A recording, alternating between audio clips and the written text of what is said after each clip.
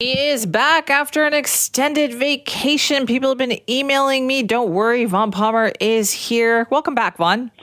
Good to be back, Simi. Good to hear your voice. Nice I did listen to you and Rob Shaw while I was traveling, and it sounded great.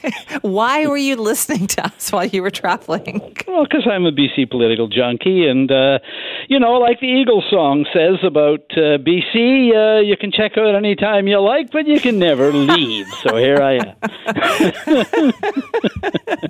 Did you have a good trip? A fantastic trip. Highlight, and I mean apart from the Eagles tribute site in Winslow, Arizona, we took 4 tours guided by Navajo people in the Navajo Nation. And this is through some of the most spectacular landscape on the face of the earth. The Monument Valley, which you've seen in every Western. But the Navajo still live and work in that area, and they take you a tour through, and they tell you, their ranching and all of their cultural activities, Upper and Lower Antelope Canyon in Arizona, and I guess the greatest place I've ever been in my life, Canyon de Chelly in Arizona, which is this incredible canyon that you spend all day going through, and the Navajo take you to their ranching and their peach farming and all of that. And our guide took us to the little farm where he grew up with his grandmother. And so it really was, in terms of history, culture, and spectacular landscapes, just a fantastic holiday. Amazing. That sounds amazing. Great. I'm going to have to get all the details from you. I would love to do something like this. But we do have to talk some politics this morning as well. While you were gone, apparently we got another party in the legislature. Yeah, if someone had said to me the day I left that you were going to get a change in the seat count in the legislature while I was away, 2 changes actually, because the New Democrats lost a member as well, I would have gone, no, that's not going to happen. But here we are. On Friday, the legislature management committee met and very quickly approved a $200,000 plus budget for the office of the new recognized 4th party in the legislature, the BC Conservatives. They now have 2 members. They qualify, and their leader, John Rustad, is going to get a $200,000 budget prorated to hire staff, senior chief of staff or communications director or whatever he wants, resources, because his party is now on par with the Greens. The Greens are the 3rd party in the legislature. The Conservatives are now official, and they're the 4th party in the legislature. They'll get access to question period. My guess, they're going to be a longtime fixture on the BC political scene. You can expect to see Rustad in the election debate when we get to an election next year. Okay, this doesn't sound like it would be great news for the other parties. Well, it's terrific news for the New Democrats. Bruce Banman, a member for Abbotsford South, announced, last week, Wednesday, I think, that he was switching to the Conservatives. And the next day, the government House leader, Ravi Kahlon, wrote a letter to the Speaker saying, let's have a meeting and give this guy a salary, right? Or give the Conservatives a salary. So the New Democrats could hardly wait to get going on this. They supported it. The Greens can't really oppose it. They voted for the change. After all, they have 2 members, and they get their leader, Sonia Furstenau, gets the salary. It's not a salary. She does get a salary, but this is a leader's office budget as well. Right. So they couldn't go for it. And the Liberals, the party formerly known as the BC Liberals, now BC United, they went along with it. I think, Simi, you're right, that they're not very happy about it. But on the other hand, all they would have done is draw attention to Rustad and Banman if they'd resisted it. I mean, they're entitled to these resources. They qualify. And so the Liberals, BC United, went along with it as well. The whole thing took less than 10 minutes. It was just like, okay, fine, here you go, off you go. But no, it's a big political development. The BC Conservatives are now a factor in BC politics, and I see some of the opinion polls while I was away, Simi. They're competitive. In fact, there's one poll out where the BC Conservatives are running ahead of BC United. So this is a huge political development in BC. Did it surprise you at all? I think the BC Conservatives, looking at it from afar, the The factor in all of this that I think is critically important is the emergence, the competitiveness of Pierre Poilievre and the federal Conservatives. I mean, voters, you ask them about Conservatives, they're also tuned in to the surge in support for the federal party. So I do think the provincial party, even though it's a separate party, it's not part of the federal party, is benefiting from name recognition around that. And I thought the Liberals were on the wrong track in changing their name. Kevin Falcon said, Simi, that it was going to end confusion in BC politics. I think it's increased confusion. You ask voters who are, after all, busy and have lives and worry about other things, who you're going to vote for in the next provincial election, and you offer them the name BC United, many of them may say, what the hell's that? What's that stand for? And then you say Conservatives, and they go, well, hey, the Conservatives have been a political factor in Canadian history since Confederation, and the name is well known, and people think what it stands for. So it's not surprising that the move Falcon took to end confusion in BC politics has increased the confusion, in my view. Now, Vaughn, we should also mention here that the Premier and some members of his cabinet are headed to Ottawa today. Yeah, 2-day visit to Ottawa by the Premier and key ministers.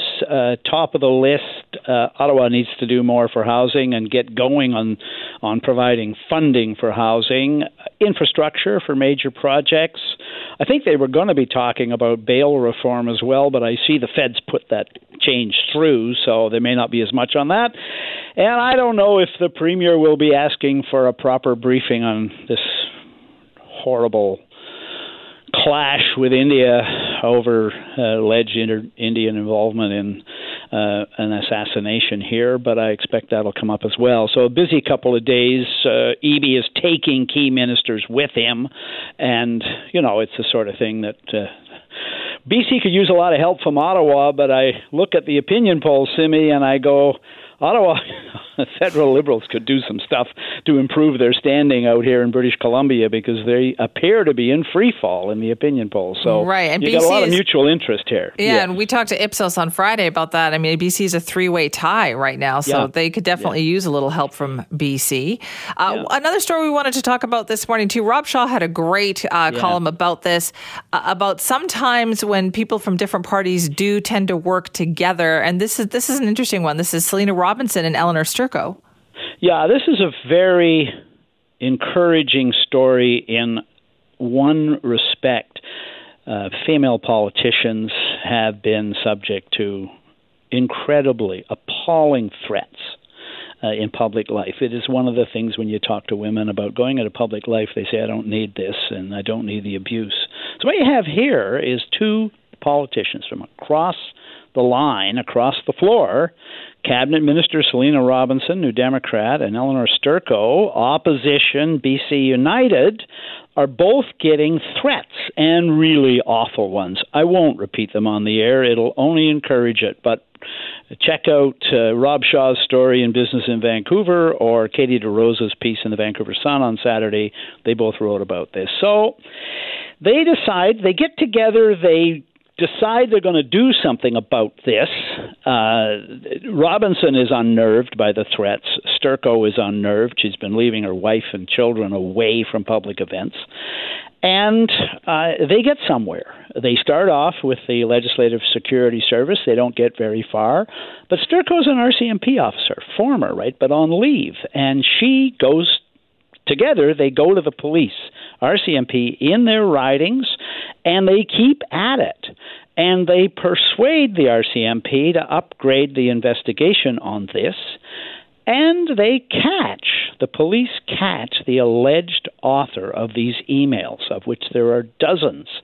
The person is arrested, 32-year-old man believed to have mental health problems, hasn't been charged, but Simi, the emails have stopped. They got somewhere, and the two of them are now saying, Sturko and Robinson, they're here to help other women in politics who are facing similar challenges and give them advice on how to do it. I suggest, Simi, that our legislature needs to take a really serious look at better protective services, not at the buildings where protective services are terrific, but protective services for MLAs in their constituency offices and just on social media. Because this is not the first time we have heard about this happening. No, this is an extraordinary case. The threats in this case were extraordinary, persistent, as many as 15 a day. The accused, I guess we'll call him that, tried at one point to set up a meeting with Sturco, and her antennae were tuned and said, no way. But it's affecting the ability of MLAs to do their job. It's affecting the ability of, Robinson said, our own staff were, they're traumatized in their office when you read these things. And the trouble is that, of course, politicians are in public appearances all the time. It took them the longest time to even get a picture of the accused here so that they could alert their staff if the guy shows up at a public event that they're attending. No, this is very, very serious, Simi. The downside of social media is that it allows the kind of people that, used to heckle in meetings or walk around the legislature buildings with a sandwich board on complaining. It now allows them to magnify their threats constantly, and it's gotten worse. It has gotten worse in the current era, and I don't know the solution, but commend these two MLAs for reaching out across the political divide and for also getting somewhere, for getting the authorities to take this seriously and at least arrest the guy and tell him to lay off, and the emails have stopped. Well, then there should also be a bit of an alert or a notice to the Sergeant-at-Arms and the legislature security to say we need a better policy on this. Yeah, now the Sergeant-at-Arms spoke to the Sun, to Katie DeRosa, and he said, look, we do have comprehensive protection at the legislature buildings. That's true, and we have for years. He said also, you should be aware these threats are reported to the Office of the Sergeant-at-Arms, and they are escalating. So far this year, there have been 600 threats of one kind or another, disturbing emails, that sort of thing, reported to the Sergeant-at-Arms office by MLAs and their staff. So the challenge, as both Sturco and Robinson said, is you don't know which threats are just BS and people venting, and which ones the guy is going to show up at your next public appearance. Exactly. And it takes professionals to separate that out. I don't make light of the challenge, but as I said, the only really encouraging thing in this one is that you had members from across the floor putting aside political divisions and saying we're going to help each other, and you had a former RCMP officer involved who knew how to navigate the system and get the investigation upgraded. That makes a difference. Vaughn, thank you so much, and welcome back again. Good to be back, Simi.